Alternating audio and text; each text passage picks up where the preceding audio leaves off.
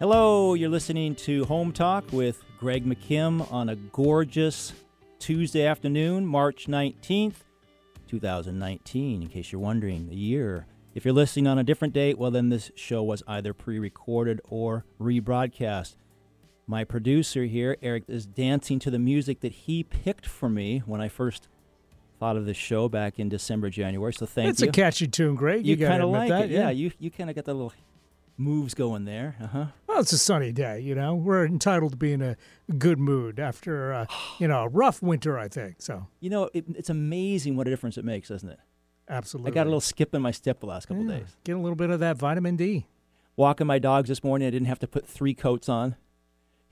Yeah, I felt like I was in Florida or something. You were literally lighter. Yeah, I was literally lighter. That's right, yeah. So, what is this show, in case you haven't tuned in before?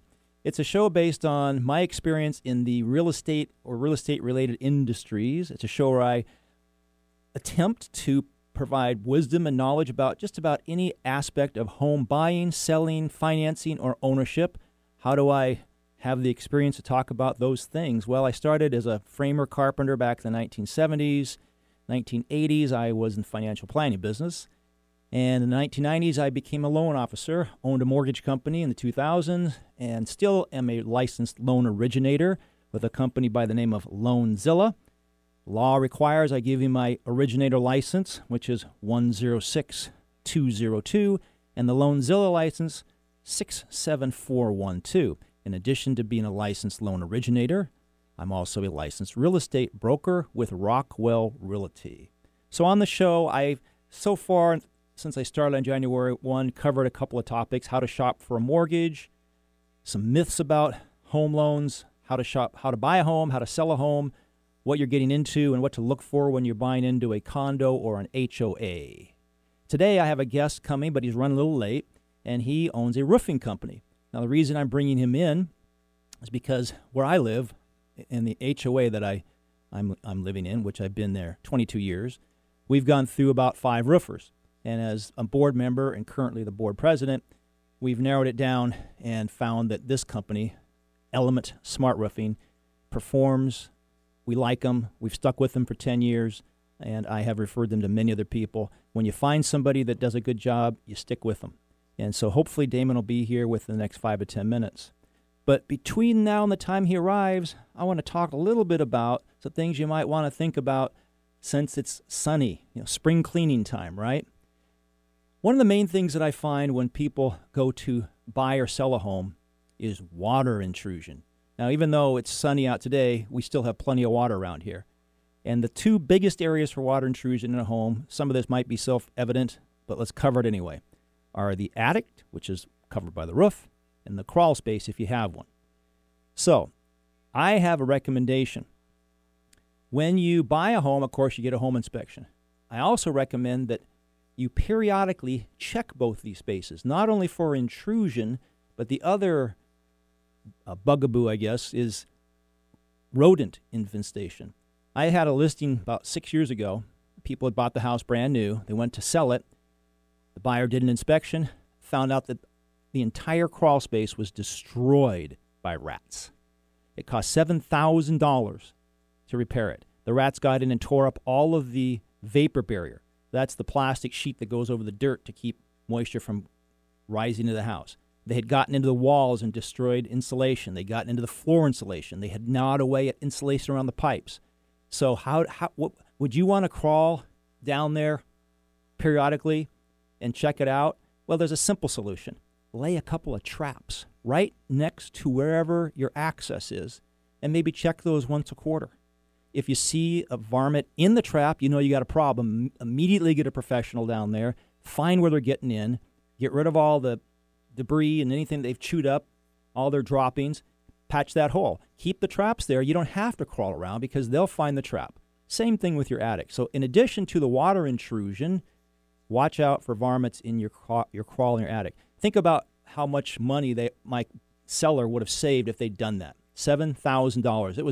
It wasn't really in a seller's market at that time, and so my seller had to cough it up in some form at a price break or something to the buyer.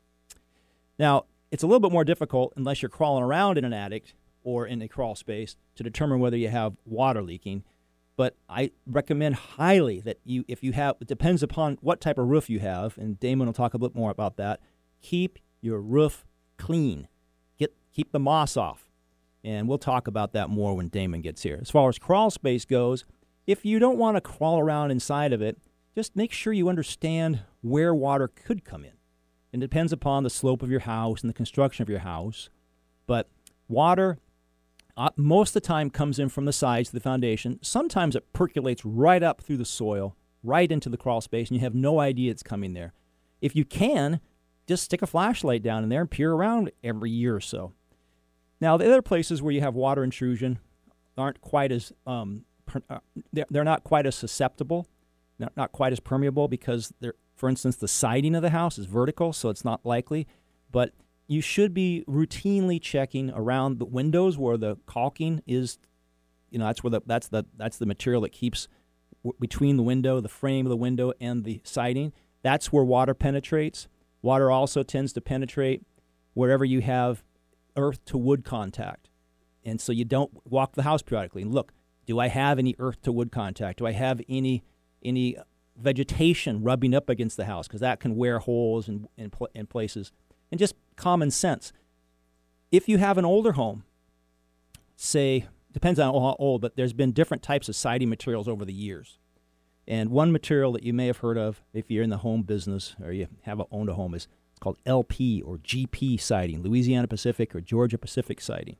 And those sidings were made out of a material called a strand board back in the 80s and 90s. And if they weren't sealed and installed properly, they sucked up water like a sponge. So I typically advise people not to buy those homes. But if you do buy one of those homes, and you can buy one where the LP or GP siding is, and there's other product, Weyerhaeuser made one, that are perfectly intact if they've been maintained properly. So if you buy a house with one of those for whatever reason, the maintenance is to make sure that all the edges, all the ends are completely sealed all the time, either through caulking and or paint. And as long as the water doesn't get into there, hypothetically, theoretically, then you won't have the problem with it expanding and basically becomes like dust. You can put your finger right through it. Windows, of course, pretty obvious. Periodically, I suggest that people open and close their windows just to make sure they don't get stuck over time. The older the houses, the more difficult it is because they settle and the windows are older. And then last but not least, plumbing. Now, one of the things that my inspector I work with routinely says that he recommends is as soon as you buy a house, wherever you have plumbing, and that's plumbing is that you can access, is usually under the sinks. He says go buy a piece of vinyl and put the vinyl down underneath, because if you're gone for a while and there's a leak, it'll pool there instead of rotting the wood. You might even put a vinyl and then have it raised up on the edges a little bit. The other leak is hot water heaters. So hot water heater should usually last about 15 years. You got to make sure if you have a hot water heater installed that it has a big drainage pan that in case it fails so that it can drain into that pan. They should be about 4 inches tall and then encircle, of course, the bottom of the hot water heater. And then there's other safety and code requirements for how you install a hot water heater. But those are the main sources. The first place water is going to come in is your attic or your crawl space. Second place is in siding or windows. And then, of course, you can have water that damages your house from the inside. So there's some tips about what I would say for water intrusion and just to keep it from happening. So let's see. Anything else you think we should talk about? You had any questions as a homeowner, Eric? Waiting for Damon to get here. Yeah. Any ideas or any questions about that? No, you're talking about some great stuff. I'm always thinking about maintenance. When's the best time? To do it. Yeah, to do it. And summertime, I always think, boy, it's such a nice day. I know. I hate to squander this day, doing maintenance stuff, but it's stuff that needs to be done, and then fall's here before you know it, and then it's a rainy day and it's hard. So do you think about that at all? Like, do you schedule a certain time of year where you do all your maintenance, or do you spread it out throughout the year? Well, fortunately, I live in an HOA, so it's their responsibility to do the outside. Yeah. If I were own a single-family home, I would definitely lay the traps like I talked about and check them once a quarter because it takes 5 minutes, and you can save thousands and thousands of dollars. As far as any sort of paint or caulking, you want to do it in weather that's above 50 degrees generally because typically below that it doesn't adhere very well. It doesn't, and of course you don't want to paint do things when it's really wet. It's better to be completely dry. You can do some caulking when it's wet, but it's not the best. Paint is really hard to get on when it's not dry. What do you think about gutters? I didn't put that on my list. I've never cleaned out my gutters as long as I've been a homeowner, but I know that it's a maintenance thing, and that people in theory do this on a regular basis. Do you have a feeling on how often people should do that? I was going to talk about roof maintenance when Damon got here because he's... Perfect. This will be a great question for him. Yeah. Why don't we take a break and bring him in here in a minute or so? Yeah. Okay, great. We'll take a break. You're listening to Home Talk with Greg McKim. During the show, please feel free to call in with any questions at 425-373-5527.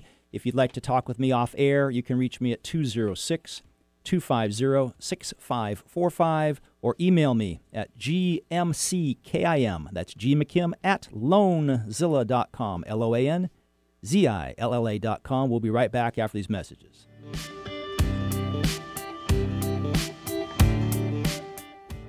The possibility of lung cancer can be pretty scary, especially if you're one of approximately 8 million current or former smokers at high risk. That's why SaveByTheScan.org wants you to know that now there's a breakthrough low-dose CT scan that can detect lung cancer early, and it only takes 60 seconds. You stop smoking, now start screening. For an easy quiz to see if you're eligible, visit SaveByTheScan.org. It could save your life.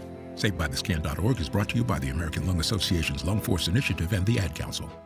If you're talking, they will hear you. We all want our kids to grow up safe and healthy, so we show them how. And we tell them with honest conversations that let them know what we expect. Not just one time, but every chance we get. That's especially important when it comes to alcohol and other drugs. Kids not only need to know the dangers and how to avoid them, they need to hear it often from you.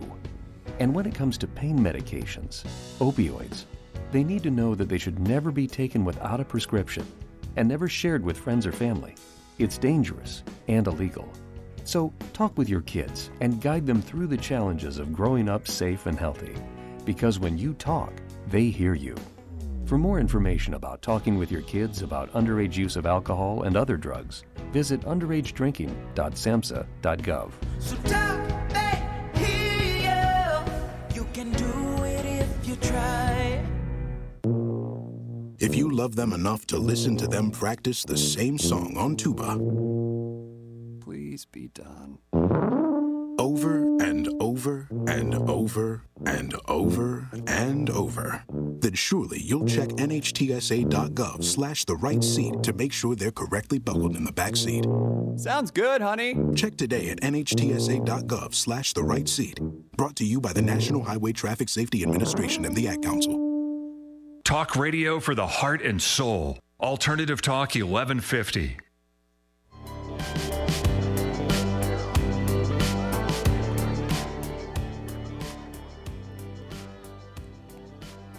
Hi, you're back with Greg McKim, Home Talk with Greg McKim, that is. And today my guest is Damon Shelton from Element Smart Roofing. Damon and I have known each other now for how long? Oh, about 6-7 years, I would say. Maybe a little longer. I think about 10. It seems like that. Let's just put it that way. Okay. So, as I mentioned before the break, I've been in the same HOA since 1997, I guess, so 22 years. We've gone through a number of roofing companies, and we finally landed on this one, Element Smart Roofing, because they come through. One time they screwed up pretty bad. They had a flat roof that they didn't lay the tarp properly, so it went right through the ceiling. Instead of hemming and hawing, making excuses, they made good.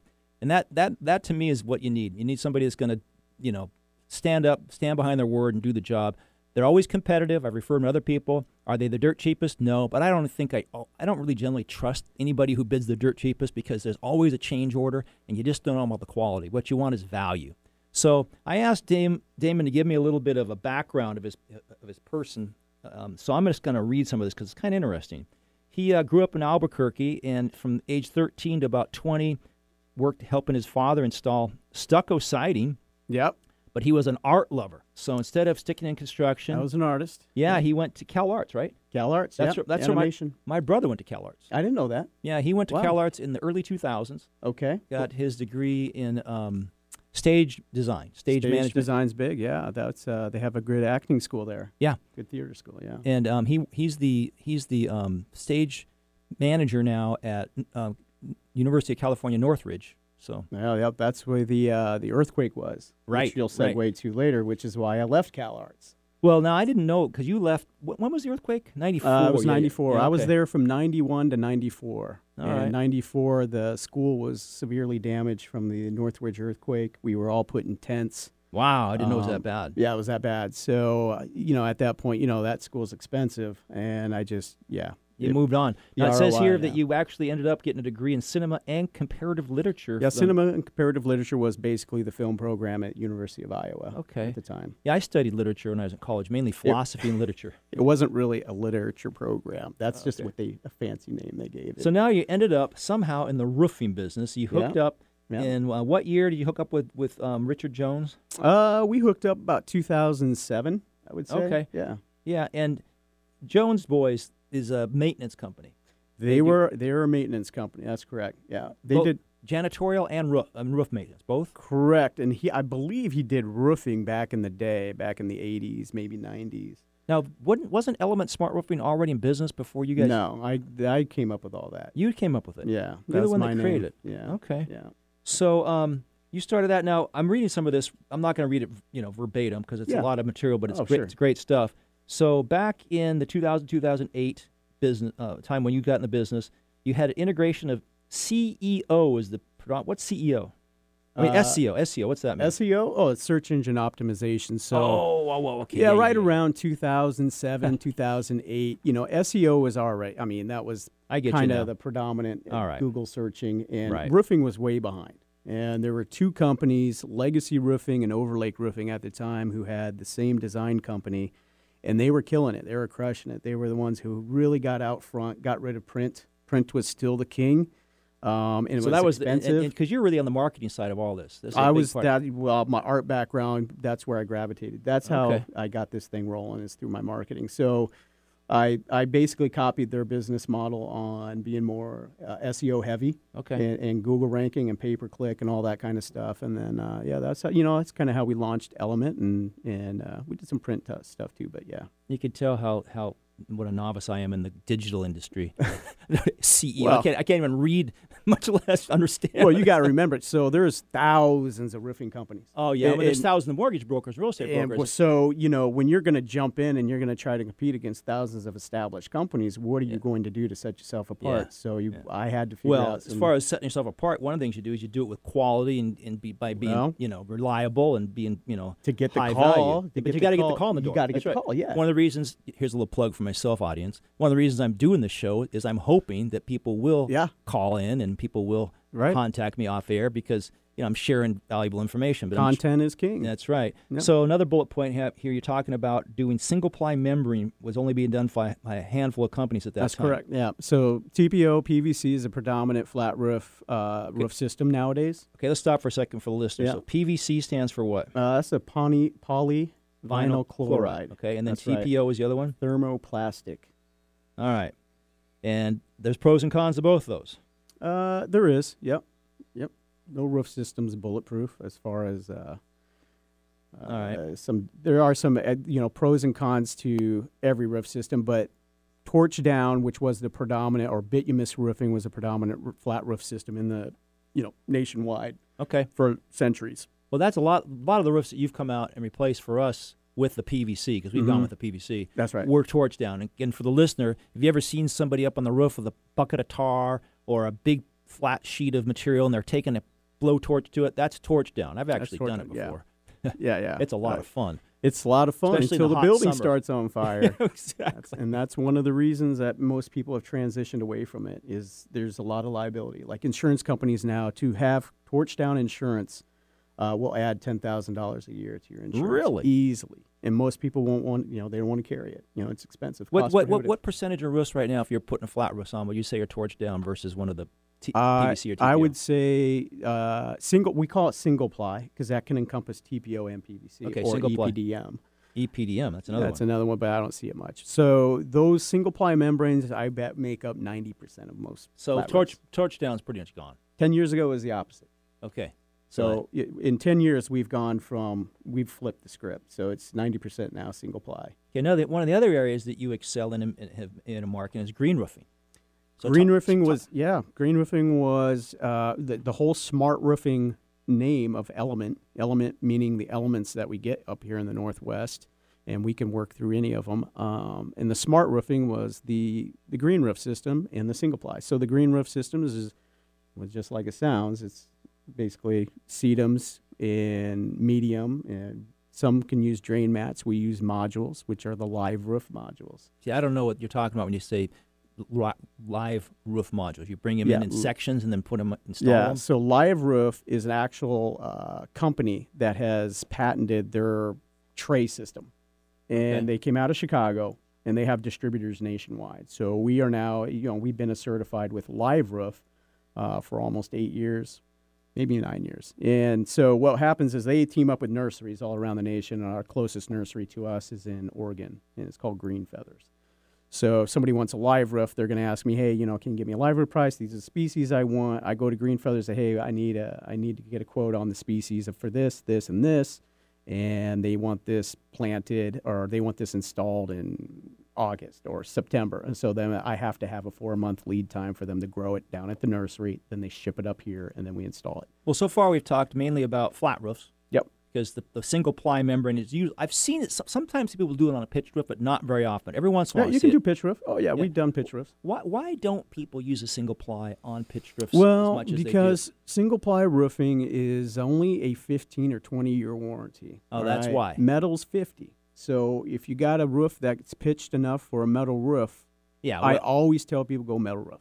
Okay, but most people don't want to pay for it, and so they end up putting on. And they don't want to pay for the metal, so then they put on composition. Which is it's the cheapest. And it's the predominant. For you listeners out there, if you drive by 80 to 90% of all roofs you see out there on a pitched roof, they're shingles, and they're made out of asphalt. And they've got little granules on them.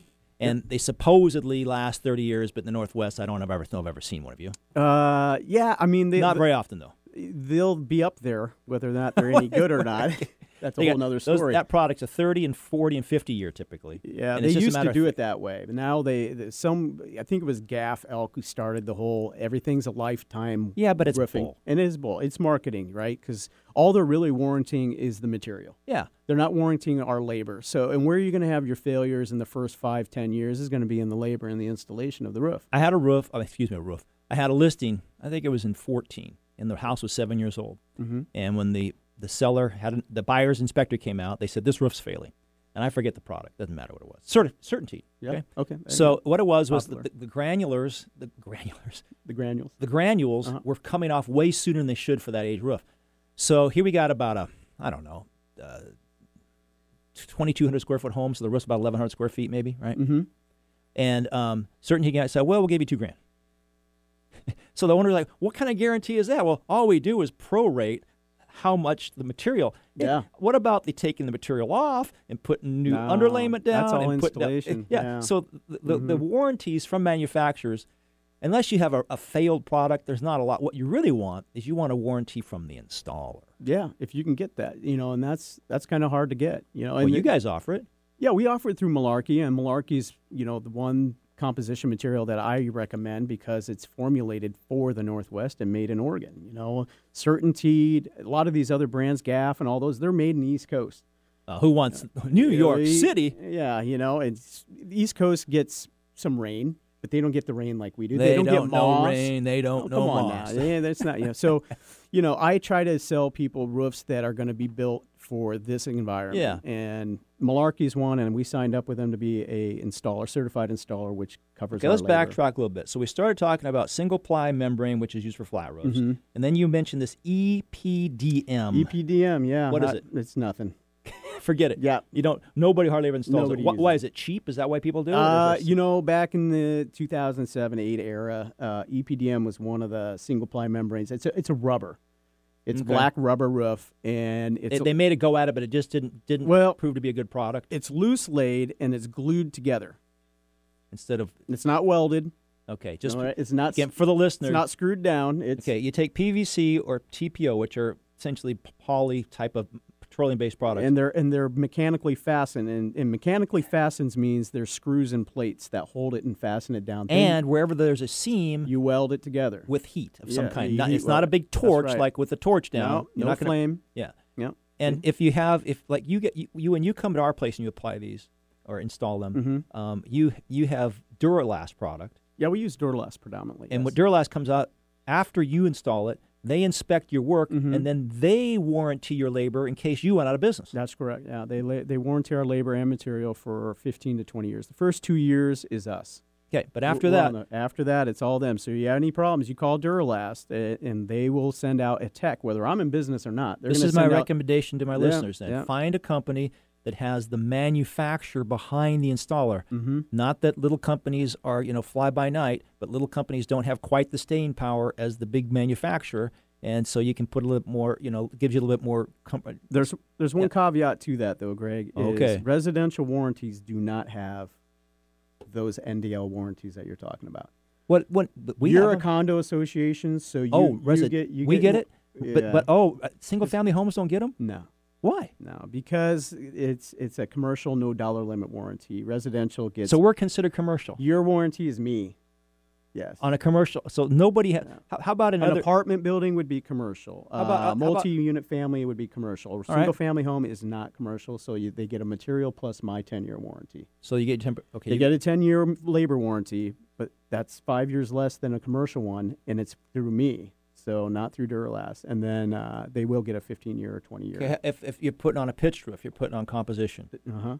What kind of are there manufacturers? That's a little different. So Malarkey will warranty our labor, through their program. And how long does that warranty last? It's usually prorated out. You'd have to look at their terms. It's usually about 15 years on a 30-year. All right, but it is, and you have to be a certified installer for that sort of thing. You can't be just like it couldn't be me right now. No. Well, maybe. No. And you could. You can sign up. I think you fill out. How many roofs have you done? Let's see. Back when I was about 23, I did. Well, I hired Element. Yeah. Can I count those? Right. There you go. So now let's talk a bit more about green roofs. Yeah. Why would a person? I mean, other than that it's attractive, are there other and super insulating power? What are some of the major reasons why people put on green or dirt roofs, basically? Honestly. It's cost prohibitive. I don't really understand why people would choose to do this on their own, other than the aesthetic. If somebody really loves, so it's really aesthetic more than anything. It's more aesthetic. Well, no, not now. Now there's a lot of codes. So Seattle has built codes to where water mitigation has to be adhered to.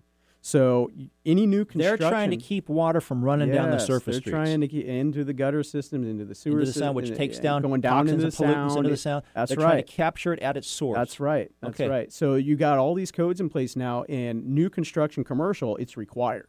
It is. Yes. So I don't know about new residential when you're building new residential, but I've got a flood of calls from new residential builders who are putting this in there.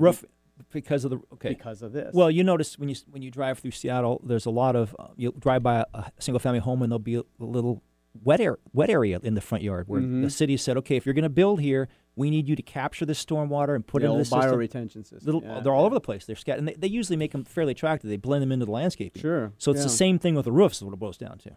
Kind of. I mean, it's more of a filter. It's just going to slow and impede the water. Okay. But that's the idea. Yeah, that's the idea. So then it absorbs into the medium. The plants grow from it, and only a certain fraction of it actually goes down into the gutter system or sewer system. And of course, though, if you're going to put on a green roof, you have to be structurally able to handle it because they're pretty heavy. Yep. So the structural load typically for a 4-inch green roof system is about 30 pounds a square foot. That's saturated. Okay, compared to, say, a regular pitched roof with composition shingles on it. Yeah. What's that per foot? I don't even know. Probably like 10. 10, okay. And you said the green is what?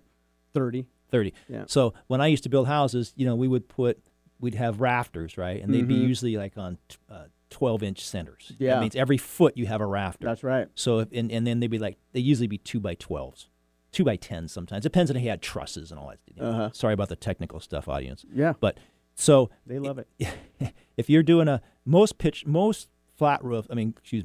green roofs aren't pitched, or if they are, they're pitched not most very of them, they're like slight slopes. Slight pitch, but usually they're flat to slightly pitched. So what kind of a truss and or joist? How many inches apart would they be? And they'd be 2x12s. They'd be. I've seen all kinds. I've seen beam posts. I mean, it's just okay. As long as it can handle 30 pounds. Your structural engineer will need to come out assess. All right. And what is it? 30 pounds per square inch, right? Per square foot. Oh, square foot, not inch. Yeah. Per foot. 30, and that's saturated. Saturated. Okay. Yeah. So when they're dry, they're probably half that weight. Okay. So 30 pounds a square foot. It's the same for concrete. I believe it's the same for pavers. If you were to put pavers on a roof, it's a ballast system. So, pavers. Ballasted roofs require structural engineers to come out and determine the load. Okay. But how about cost? I'm guessing. Cost? Oh, for a green roof? Yeah.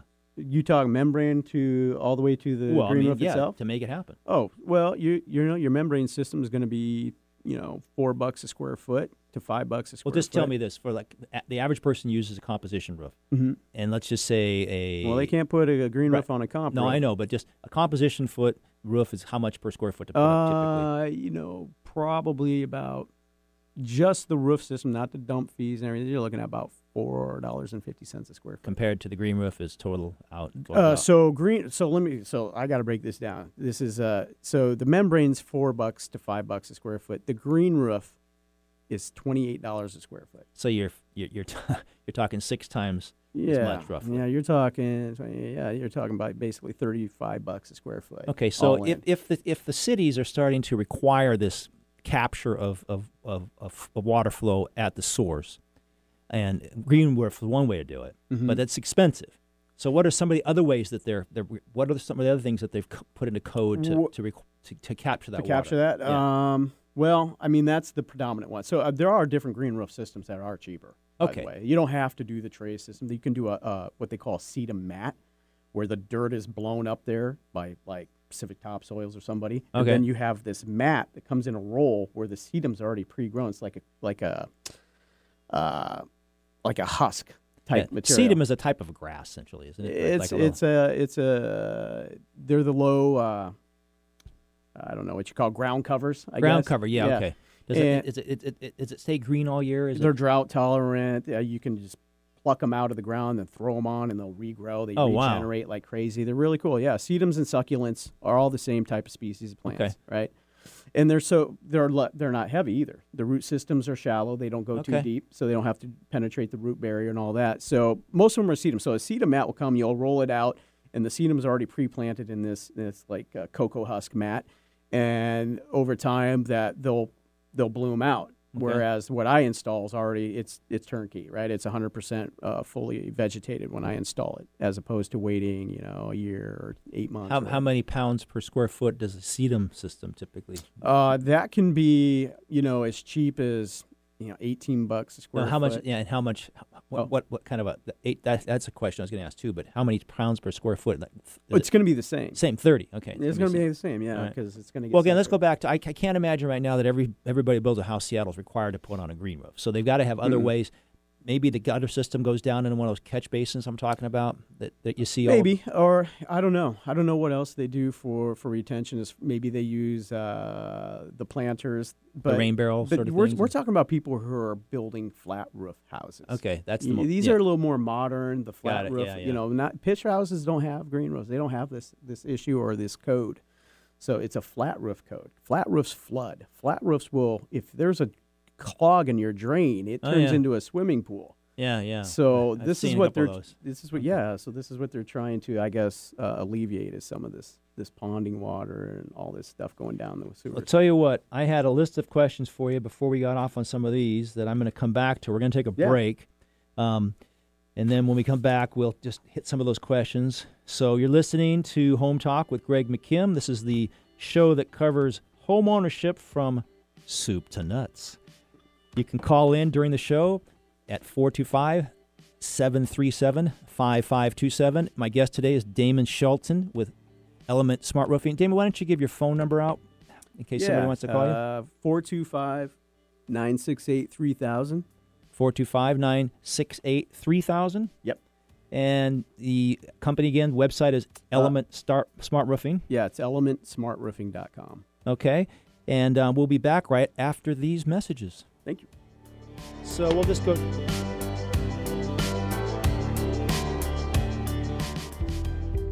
Did you know as many as 15 million Americans have been diagnosed with COPD, chronic obstructive pulmonary disease? Sadly, COPD is the third most common cause of death in the United States. Hi, I'm Representative Cindy Rhee from Washington. As many as 12 million adults may have COPD and not know it. COPD could include wheezing, cough, chest tightness, and shortness of breath, and it can vary from day to day. COPD is a disease that can worsen over time, and patients may experience flare-ups. Flare-ups can increase shortness of breath and uncontrollable coughing and may lead to hospitalization or even death. While COPD is not curable, there are treatments available to help you breathe better and prevent flare-ups. If you or a loved one has COPD, please talk with your doctor to create an action plan that fits your lifestyle. For more information, please visit womeningovernment.org.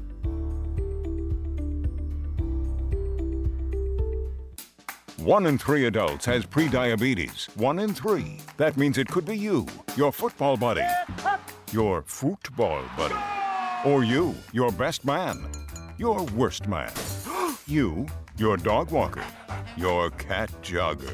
While 1 in 3 adults has prediabetes, with early diagnosis, prediabetes can be reversed. Take the risk test at doihaveprediabetes.org. That's doihaveprediabetes.org.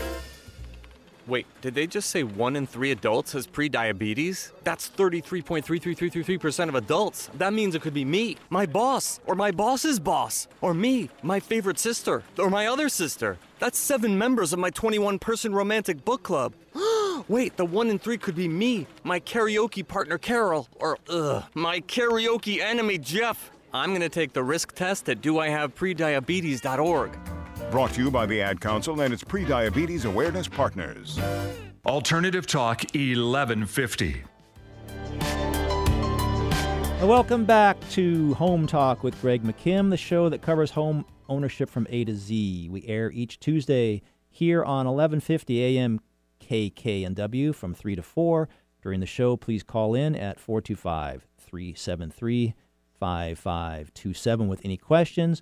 Off air, you can reach me, Greg McKim, at 206-250-6545, or email me at gmckim, that's GMCKIM, at loanzilla.com, or visit loanzilla.com. My guest today is Damon Shelton with Element Smart Roofing, and if you have any questions or would like to talk to him about roofing off air, you can reach his cell at 425-968-3000, again, 425-968-3000, or you can always go to their website, elementsmartroofing.com. Before the break, we talked about how I know Damon. He and his company have been helping us out at our HOA for, I think, about 10 years, but he thinks about 6 or 7. I don't know which it is. Doesn't matter. But something like that. We've gone through quite a few roofing companies, and they are the ones we stick with. I rely on them. I know they'll get the job done. They're always fair and competitive. And some of the things that we covered were his background. He has a background in animation and art, and then he got into this business as pretty much on the marketing end of things. But now you're running the whole show, or you and David share a lot of it, or is David on the way out? Yeah, I think Dave is. I don't know if he's retired. He's golfing. I don't know what he's up to, but yeah, no, he's doing some other things, and yeah, I'm doing most everything at this point. Yeah. So before the break, we talked about some of the different types of roofing materials. For instance, for flat roofs, you've got a couple of different vinyl materials, I guess you call them. Maybe PVC, which is polyvinyl chloride, and then TPO, which is thermoplastic what? I don't know what the O stands for, but yeah. Let's call it thermoplastic. Yeah, it's just thermoplastic. One's plastic, one's vinyl. Basically. And do you have a preference? Yeah, I like PVC way better. Okay. Less failures. It's easier to do. Is it easier to repair to when needed? Yeah. Oh, yeah, for sure. So as a general rule, would you say the market, most people, what percentage of the market they install PVC versus TPO? I would say the market doesn't know anything about it, except when you get into commercial and you go with GCs and you go into all these spec-driven projects, they will have in the specs a specific type, either a TPO or PVC. Right. And that's generated by the manufacturer. They go and lobby to these architects and say, hey, put us in the spec. But PVC is definitely, anybody who, architect, GC, homeowner, I don't care who you are out there listening, you need to use PVC for single ply because it's been around for over 40 years. And when you weld those things, you can cut a piece and weld it, and it's good. TPO, you cannot do that. You cut a piece of TPO, if you don't put caulking around the cut piece, it will leak. And the caulking itself is subject to failure at some point. That's the problem with caulking. And so they got this TPO is cheap. It's that's the reason people pick it, because it's less expensive. They think it's less expensive. So the material itself, the rolls of TPO are cheaper than a roll of PVC by maybe 20 cents. But you got a higher risk of failure. It's harder work for the installer. But isn't the labor really more of the expense anyway in this sort of? I mean, if on a huge job, 20 cents can make a difference. For me, I charge the same. I don't give anybody a discount when they get TPO because it costs me the same. But on a job, like let's just say you had a 5,000 square foot roof like one of ours, okay? The difference in cost between a TPO and PVC is not going to make a huge dent in our bill. It's the labor and all the other stuff that goes with it that really makes a difference, right? But it's all included. I know, in but that square foot price. Okay, and so you don't know that TPO material is so you're telling me that the installer, they make more money. Well, no, I'm telling you that the general contractors and the architects will spec TPO because they think it's cheaper. I see. They just look at the roll of material and see 55 cents versus 85 cents, and let's do TPO because we're going to save a ton of money, and they don't. They don't save any money. So I don't know why they do it, and then they have leaks and failures all over the place because they chose something that was 20 cents less. Okay, so I'm going to ask your advice. Let's say you retire tomorrow and you need to have your roof done, and you're going to go call around and get a roofer. How would you interview him? What kind of questions would you ask him? And what would your red flags to you? Wow, you're asking the wrong guy. You are asking the wrong. Because you would know. Well, it's like me in the mortgage business. I know what to ask for. I mean, I know, but I do. My business model is completely different. And starting out, we all did the same thing. We would all show up with our packets. We'd get up on the roof. We'd measure the roof, come back down. We'd have our shingle samples in the car. And, hey, can we get you sit them down and around the table, and corral them up and we use do the hard sell. We use platinum coated nails. Yeah, We'd pull out all the different demos of the materials and do the hard sell, And nowadays, everybody's so busy. I mean, this city that we're in is growing exponentially every year, and people don't have time. And time is a precious commodity. So if I can get somebody's roof measured and estimated within a couple days without even seeing them, without setting appointments, without wasting anybody's time, I found that they appreciate that better than coming in and doing a hard sell and doing 2 or 3 visits. Okay, and doing so this whole song what and it boils down to is referral. It could be referral, could be just they found me online, they fill out a form, I take the form, I measure the roof through satellite imagery or some other software that's out there. Mm-hmm. I get them an estimate. Here's the key. Here's how I get my jobs over other people more than anything. This is my selling feature. And I shouldn't probably say this because it's my secret. I line item everything. Everything. You'll have a line item for every cost you have. Oh, I know. I like that when you guys do everyone likes it, you know, but not everybody does it. And so what it does, though, it's number one, it's above board. It's transparent. Everyone knows what their cost is for everything. Right. Number two, if they want to take something off, then we all know that sometimes cost. I'll ask you a question about it. I said, do we really need this versus this? We'll talk about that. Sure. Yeah, we'll talk. But there's always like things that pop up, right? Yeah. So let's say, there's damaged plywood. Do we need the whole roof sheeted with new plywood? I don't know. We don't know yet until we tear it off. Okay, we tear it off. We take pictures. There's 15 sheets of plywood out of 50 that need to be replaced. Yeah. Some people put in a whole plywood price. Some people put in, I don't know how they do their pricing. And this is just one example. So you have every sheet of plywood has a unit price. So we put in 15 sheets. Right. We quoted you 50. Well, let's take off the other 35 sheets of plywood. That's how we do it when you work. Most contractors won't back out a price. They're happy to add on a price. Really? They don't want to back out what they put. Yeah, So when we do a unit price, it's for both of our benefit. So I don't get caught, having to install things for free. So as far as advice to a consumer, you don't really have anything that's like this super gem of a... Yeah, I do. So when you're looking for a contract, I would say the main thing you want to look for is you want to go to L&I's website and make sure they have a license, a bond, and insurance, number one. If they have employees and that they're actually set up through employment security and that they have paid their L&I account, they're up to date, and that they don't have too many violations. Everybody's got like a So you're telling me that there's companies that roof out that aren't bonded, they're not licensed? Oh, come on. This is the contracting industry. Yeah, there's a lot of hook and ladders out there. I've run across the guy that says, well, he works for another company, but he'll do it on the side. Yeah, well, there's that. I mean, but there's also a lot of guys that are generally honest, and they maybe lapsed. They just weren't paying attention. Their license and insurance had lapsed. That happens. Yeah. And it happens. But you don't want to get caught in that transition. Okay, so go to the L&I and if you have any questions about more specifics, we got to move on here. Give Damon a call or email him. You can find his email on Element Smart Roofing. Just go to there. Mm-hmm. But you can reach him at 425-968-3000. We already talked about some of the different roof materials. I hear a couple companies out there that oftentimes are marketing the rubber roof, the ones that are made out of tires. And I've talked to you about this before. You don't have a lot of experience with them, but you have some knowledge about them. They're not that popular. So I do know what you're talking about. EcoStar was an original manufacturer of those type of roofs with recycled rubber. They're really expensive.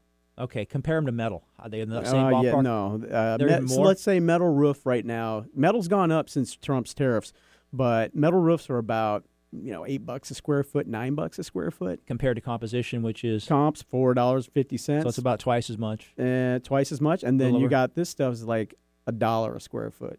$10 a square foot. Okay, so it's the higher end of all of them, the rubber. Yeah, that one and Da Vinci. What's Da Vinci? Da Vinci's similar. It's a synthetic slate type material. So it's very expensive. Are these rubber roofs going to last longer than, have they? I don't know. Not very, State Roofing was huge on putting these things they advertise it all the time. Oh, they love them. But a lot of these, I don't know, a lot of these rubber roofs will fade. The colors don't stay. I don't know. I never install them. I've talked to you about this before. You had a choice on a roof, you'd put metal on all day long.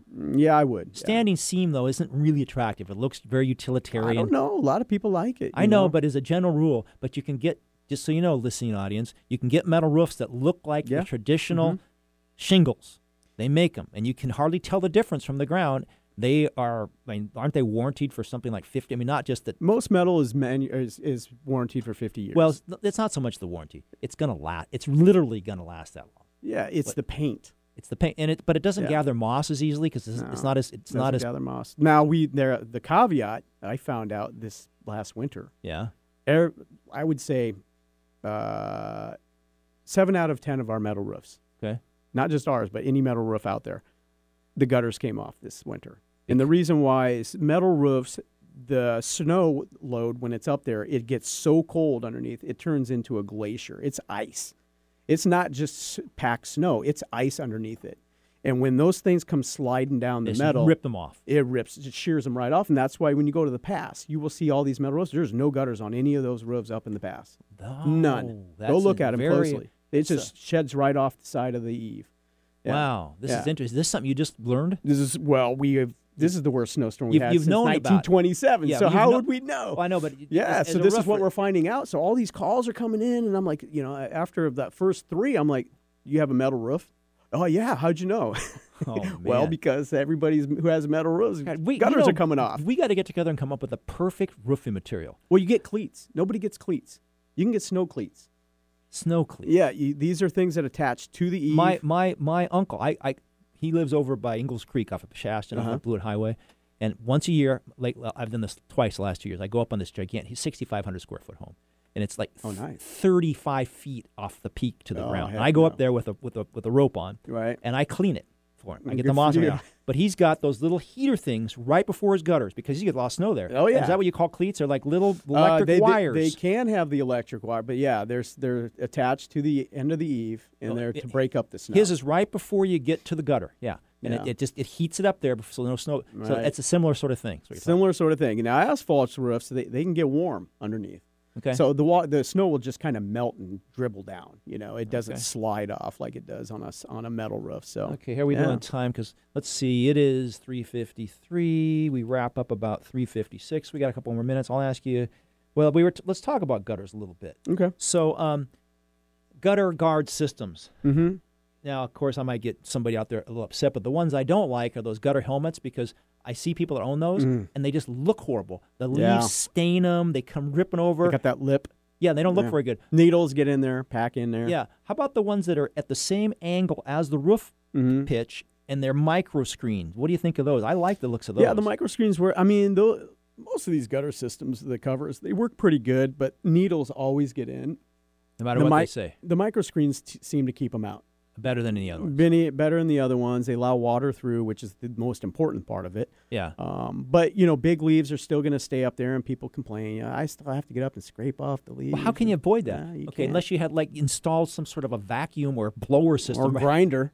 Right in your downspout, there's a little machine that grinds a turbine, But, yeah, I don't know. I remember they came out for a while with this sort of a foam material you'd put in there. Yeah, and that was popular for But then, of course, you have, organic things. You have trees growing. You pull those things out and you beat them on against your leg. And, those didn't work that well. So there really isn't a perfect – well, there's nothing perfect in life at all. No, there really isn't a gutter cover system that's just bulletproof. If you were going to put one in, what would you put in? For a gutter cover, I don't use them. You don't use them, period. Just clean them. Just a pain in the butt to lift them up and try to clean your gutters. I just rather. So you say you might as well clean them anyway. Yeah, just clean them. You're gonna end up cleaning it no matter what, and you got to install. You got $4,000 before. And go that's clean right. It. Just clean them a little more frequently. Just take a little work. Get out there, do your own gutters. Get your cleaning going. As far as cleaning goes, we're almost out of time here. There's a debate about whether you should or shouldn't pressure wash.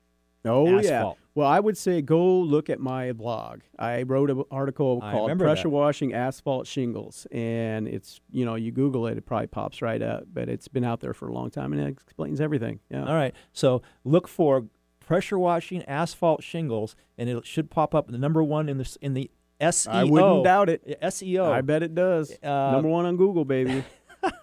Element Smart. All right, so we're getting towards the end of the show. Anything you want to jump in and talk about here? No, not really. I think you've covered a lot of bases. One quick question: moss control. When I go up to my uncle's house or my dad's, for that matter, a good one. I just take baking soda and just put it all over it. It works pretty good, doesn't it? Soda and bicarbonate. Yeah, that's it. Just baking soda. Right? Arm and Hammer. Just buy it, big up, and just throw it on there after you've cleaned the moss off. Just throw it on there, and it'll keep the moss. Dawn liquid soap. Liquid soap is another good one. One of my friends uses Tide. Tide might work, but it's got Clorox bleach and stuff in it. I don't know, environmentally wise, but yeah. Okay. Yeah, any one of those work. You don't have to use all these fancy things, these chemicals that everyone uses. Fatty acid soaps is a big one. That's what we use on shakes. So when you put baking soda on there, how once a year, twice a year, how often do you think it needs to be done, depending upon how much it rains and so forth? Well, north faces of roofs are going to need it a lot more often, and depending on how much shade and everything you got, you're going to need to do it a lot more than twice a year probably at minimum. Really? Yeah. So 3-4 times a year maybe. If you're in the dark. All right. Sure. Okay. Sure. So you guys been busy lately?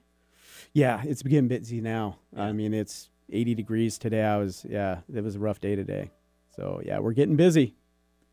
Hey, I had my phone go off, and I was complaining that you can't do that. Somebody had already called me for a roof. I was supposed to have it on mute here. Maybe they're trying to get a roof. But so it's getting crazy busy. Now you can install a roof during the winter though, right? Not a problem.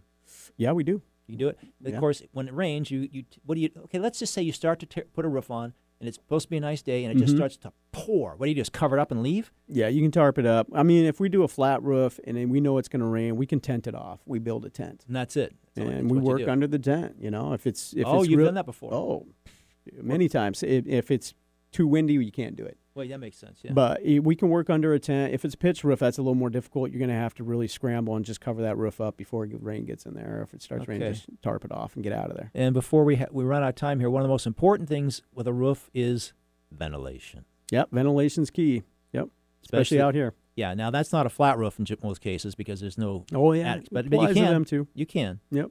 But you got to make sure your roof ventilates, because if you don't have airflow in there, then water and moisture is going to gather, and then it's going to mold and mildew. And that's right. At the beginning of the show, I was talking about how you should peek your head in your attic periodically and take a look at things. Yeah. see what kind of insulation you got in there. Look at your soffits. Make sure they're not blocked by the bad insulation or whatever insulation you got. Yeah. So you got good airflow. And then your outtake. What's your outtake? Is it the gable ends or is it the ridge cap? You're talking tech talk here. See, not everybody's going to understand. Oh, okay. Well, gables would be these sides. The side of your house, they have these little window box vents. Mm-hmm. Those are your gables. So if you have a gable vent, you don't necessarily need a ridge vent because you're going to have too much outtake. Yeah. So the key here, audience, is you don't want to have too much airflow. Yeah. You don't want to have too little. So you should have a professional tell you what you need to make sure it's done right. And that is a really important factor. I'd be surprised how many people don't know that if they don't have the proper ventilation, they're going to get mold in their attic or mildew, and then they're going to have a problem. That's right. 10 years ago, I didn't know. Well, that's because all you did back then is animation. You were just a cartoon guy back then. I could tell you how to animate. Yeah. Yeah. You want to. I was actually I was a sports producer. I was working for the Seahawks. Oh, you were? Yeah, I did producing for some of their stuff. Well, we are now out of time, Damon. I want to thank you very much because I know you're a super thanks busy for having guy. Me on. Yeah, happy to come back. Thanks for coming in. You've been listening to Home Talk with Greg McKim. I air on Tuesdays at 3 a.m. on 1150 KKNW. If you'd like to listen to prior shows, I have podcasts at 1150 KKNW under audio archives, and you can reach me off air at 206-250-6545. Next Tuesday, my guest will be Steve Waltar. He's an estate planning attorney from Legacy Estate Planning, and we will see you then. Thanks for listening.